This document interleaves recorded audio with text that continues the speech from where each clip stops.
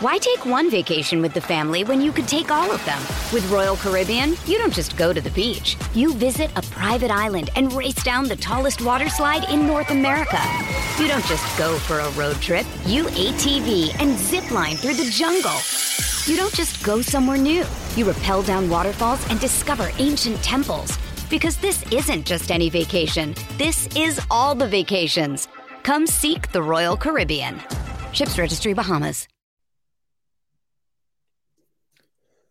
An all-new edition of the BWI Daily Recruiting Show is here. I'm your host, Greg Pickle, and today we have a lot to cover with BWI recruiting expert Ryan Snyder, including new commitment timelines set for prospects across the country, a couple notable changes and developments across the recruiting world, and of course, the latest Penn State news as realignment shakes things up. Recruiting's about to shake things up, and you're going to hear it all here on the BWI Daily Recruiting Show.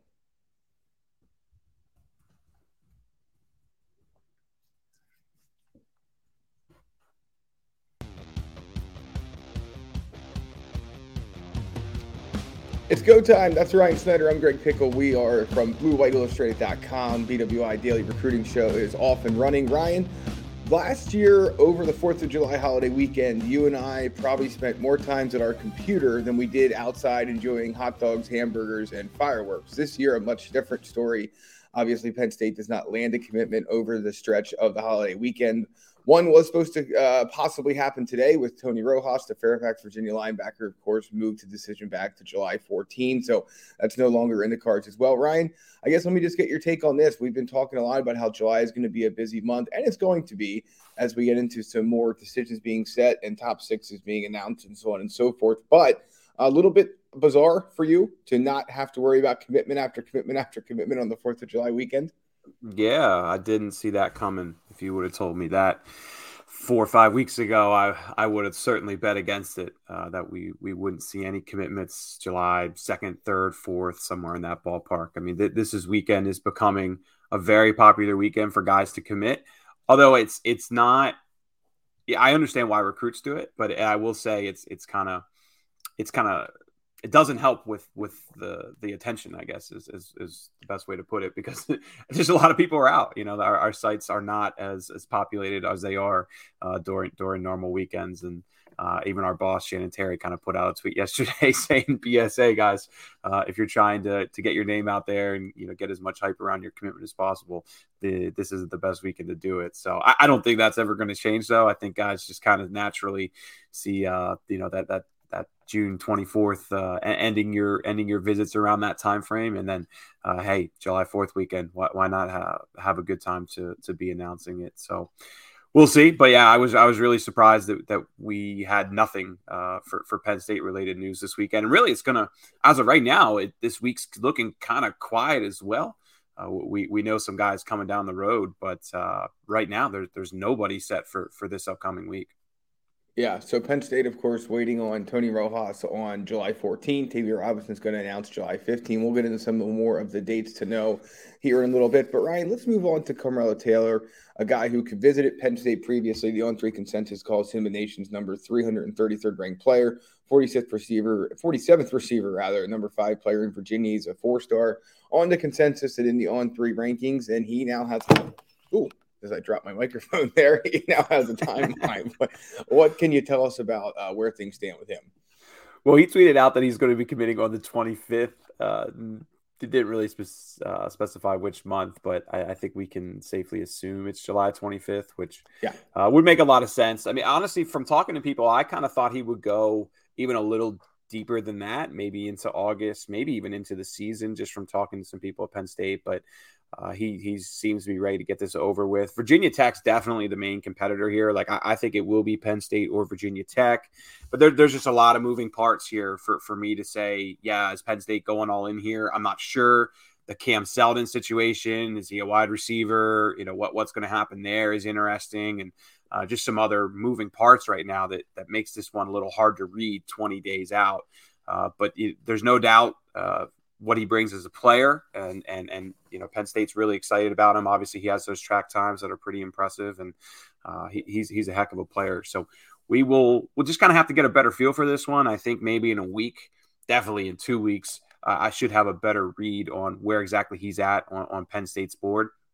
We know Cam Seldon's incredibly important, and of course, with 2 wide receivers committed, that just kind of has to shake out still. Of course, Yazeed Haynes is committed too, although he got that Georgia offer, did go to Georgia, so there's some flexibility there with what that situation may be. But give me another week or so, and I think I can get a better read on this situation.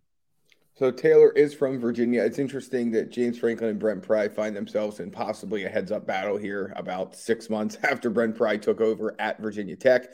So he's from Roanoke, Virginia. Obviously, has visited Virginia Tech, has visited Penn State. South Carolina is another school that you see on his On3 recruiting prediction machine. But to Ryan's point, this seems like a Virginia Tech and Penn State battle for the receiver out of Virginia. All right, let's move on down to an offensive lineman, Ryan, who Penn State impressively did not make his top 10, but is now a part of his top 6, a Colorado commit at one time.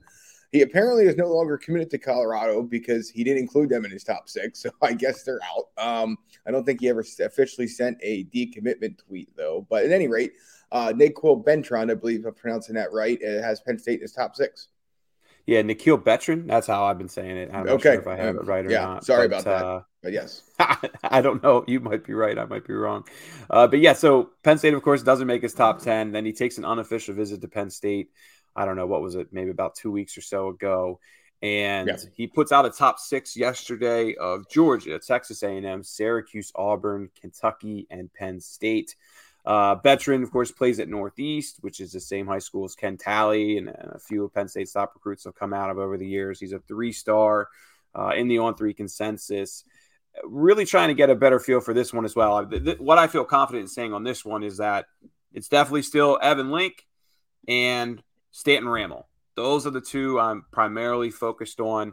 I think if Penn State were to miss out on both of those guys, Betron would certainly become more of a contender here, but I definitely get the feel that he's down a little bit. And I'd even probably put Miles Walker ahead of Betron too, but I think Miles Walker is headed to Ohio State. There seems to be a general consensus there from colleagues that Ohio State's going to be the team for Miles Walker, who, of course, did take an official visit to Penn State a few weeks ago. But another guy that I think we just kind of have to get a better read on.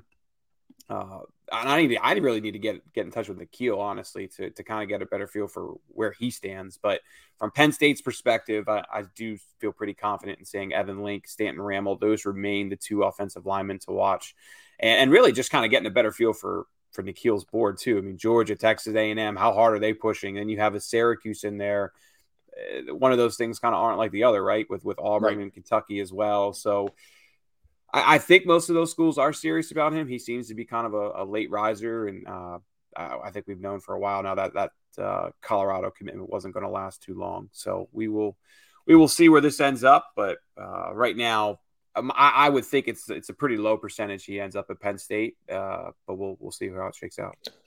Yeah, he seems like one to keep an eye on as we get maybe closer to the fall and have a better idea of where things stand, at least through the end of August anyway, and have a better idea of what Penn State has at offensive line at that point in time, where he's at with his process and whether he's going to take more official visits or unofficial visits or what have you. He does not seem to be big on he does not seem like the interview type, if I'm reading the room on him correctly. No. So just a little bit that I've been able to gather on him. Doesn't seem like he's the guy who's going to open up a lot about his recruitment, so we'll have to wait and see. But this is the BWI Daily Recruiting Show. He's Ryan Snyder, and I'm Greg Pickle, and we are rolling along through more Penn State recruiting news. Ryan, obviously, as we mentioned previously, this is a time of year that's usually quite busy, and it's going to get busy at some point for Penn State. It's not right now, but what dates do we know at this point? We talked about earlier, Tony Rojas, Tamir Robinson are coming up.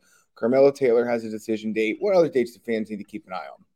Really, those are the ones we know. We know Derek LeBlanc, too, of course, for July 28th, but all signs are pointing to Oklahoma here. I was kind of told that he already has his commitment video kind of in the works there. And now my colleagues at Florida are picking OU there. I haven't put a pick in just because it's a couple weeks to go till July 28th, but a lot of talk that his commitment video is getting done. It's going to be OU. And that's what Penn State people were telling me the whole time. They thought it was Penn State and Oklahoma here more so than Florida when everybody was picking Florida. So shout out to the people who helped me on that one, because I was going against the grain on that one. I'm happy that ended up proving to be true. So, but I guess the guys I'm watching here. Let me just circle back real quick. Tony Rojas, July 14th. We know that. I feel confident it's Penn State. Tamir Robinson, July 15th. We know that. I feel confident it's Penn State. Penn State should get its 2 linebackers here in a little over a week from now. We discussed Carmelo Taylor, July 25th. Derek LeBlanc is July 28th. We have a ton of guys that have not put dates out there yet. I'm really focused. The 2 guys I feel confident that should be coming in the next week or so are London Montgomery and Trayon Webb. London Montgomery hasn't given us a date yet. I from talking to his coaches and some people up there, I get the July, maybe next weekend, July 9th, 10th, or into early next week, July 11th, 12th, somewhere in that ballpark seems to be where people at his school seem to think that something could happen. I know London told me he was in communication with, I think, a local TV station, something like that. So that may be part of it as well. But right now, I think probably in a week from now, we will know London Montgomery. And then from talking to Florida people, they seem to think Trayon Webb is going to be July 11th, July 12th, somewhere in that ballpark as well. So Penn State's 2 running back dominoes may fall really quickly there. More Florida people seem to think Florida's surging with Trey Webb. I really cannot pretend that I have a great feel for that room, especially with a lot of sources and people I trust from Penn State perspective being away on vacation. I haven't dug a whole lot on Webb. I do feel confident that London Montgomery should be leaning towards Penn State, and I don't see a world where Penn State would pass up on a 4-star running back from Pennsylvania. So Montgomery, Robinson, Rojas, I feel very good about where I feel good about those 3 and the direction things are headed for Penn State. But we have so many guys like Jason Moore and Evan Link and so many others who just haven't put out dates there and could really just kind of pop at any time. Kevion Keys is another one, talking about linebackers. So if we go through the list right now, I can probably point out not a dozen, but quite a few, 8, 9, 10, 11 guys that could really just kind of come whenever. Yeah, and it's funny because I think as longtime followers of recruiting know, once the first couple of guys start to put their list out, suddenly everyone starts to put their list out. So, and their date out and everything else. So I think those are coming before long. But, a lot of guys, I think also you have to remember, we've talked about this, but June's a long month, man. And there are some guys who want to get off the road and make their decision and be done with it. And I think there's other guys, Ryan, you can tell me if I'm wrong, but I think there are other guys who sit there and say, you know what, I just want to take a break from all of this, period. And even if I know where I want to go, I don't want to really think about recruiting or, this, that, or the other thing. So once those start coming, I think this week we'll probably see a couple trickle out. Next week, I think we'll see even more trickle out. To your point, they're certainly coming. I think there's a pretty safe bet in that. Yeah, I wouldn't be surprised at all if Penn State gets a commitment this week. I just can't point to anybody and say, yeah, he makes the most sense. Right. I was pointing to London. London was the one that I felt like could potentially come. Maybe not this. Like basically, I was here in very beginning of July for him. Now it seems to be more so, like I said, the talk about next weekend into early next week for London. So, but it's also important to note that Penn State did get 5 commitments in June, and that's not something we always see. Like I think last year was just 1 commitment. I think Tyler Johnson was the only one last year. So they did get a good roll there, of course, up to 16. And when you add in Rojas, you add in Robinson, and one of those running backs, they're going to get one of those running backs for sure. I mean, really, this class, I'm penciling it in right now at really somewhere around 19 guys. So we're talking about really only a handful of scholarships left. And I think that's kind of part of the reason why you're not seeing that flood of commitments that people were expecting. Really, I mean, again, I did this last week with T. Frank where I was kind of penciling in Rojas and Robinson. If they end up elsewhere, I'm going to get crucified for it. But in my eyes right now, this class is really somewhere around 18 commits, 19 commits. And they can get to 25, but the ideal number is a little bit short of that. So you're talking about 4 or 5 spots maybe, potentially. But again, if there's top prospects out there and who aren't committed and they're at 23, you can bet anything they're gonna find ways to fit those guys in. Yeah, so remember, Penn State can go up and over 25 as every other college football program can because the NCAA has eliminated the initial counter cap for 2 years. But that does not change the fact that you can only have 85 scholarship players, at least that's the rule as we talk about it on July 5. So that's the give and the take. And you got to leave some room for, of course, portal guys. And I think that's becoming obvious to everyone that, when you might have signed 25 high school guys before, now you might do 22 or 23 and then 2 or 3 transfers from other colleges. So the math is always interesting. That's why Penn State employs a Ivy League grad Andy Frank to do all that, because you need to be very smart to keep all that in check and balanced, and he does a great job along with his staff. So why take one vacation with the family when you could take all of them? With Royal Caribbean, you don't just go to the beach. You visit a private island and race down the tallest water slide in North America. You don't just go for a road trip. You ATV and zip line through the jungle. You don't just go somewhere new. You rappel down waterfalls and discover ancient temples. Because this isn't just any vacation. This is all the vacations. Come seek the Royal Caribbean. Ships Registry, Bahamas. When you need mealtime inspiration, it's worth shopping Kroger, where you'll find over 30,000 mouth-watering choices that excite your inner foodie. And no matter what tasty choice you make, you'll enjoy our everyday low prices, plus extra ways to save, like digital coupons worth over $600 each week. You can also save up to $1 off per gallon at the pump with fuel points. More savings and more inspiring flavors make shopping Kroger worth it every time. Kroger, fresh for everyone. Fuel restrictions apply. all right, Ryan, this is the BWI Daily Recruiting Show. If you haven't joined us yet at BlueWhiteIllustrated.com, it's $1 for 1 year of access to the latest Penn State football recruiting news, insider notes, chats with our Nate Bauer, T. Frank, Ryan, and I, and much more. So you can join us today at BlueWhiteIllustrated.com.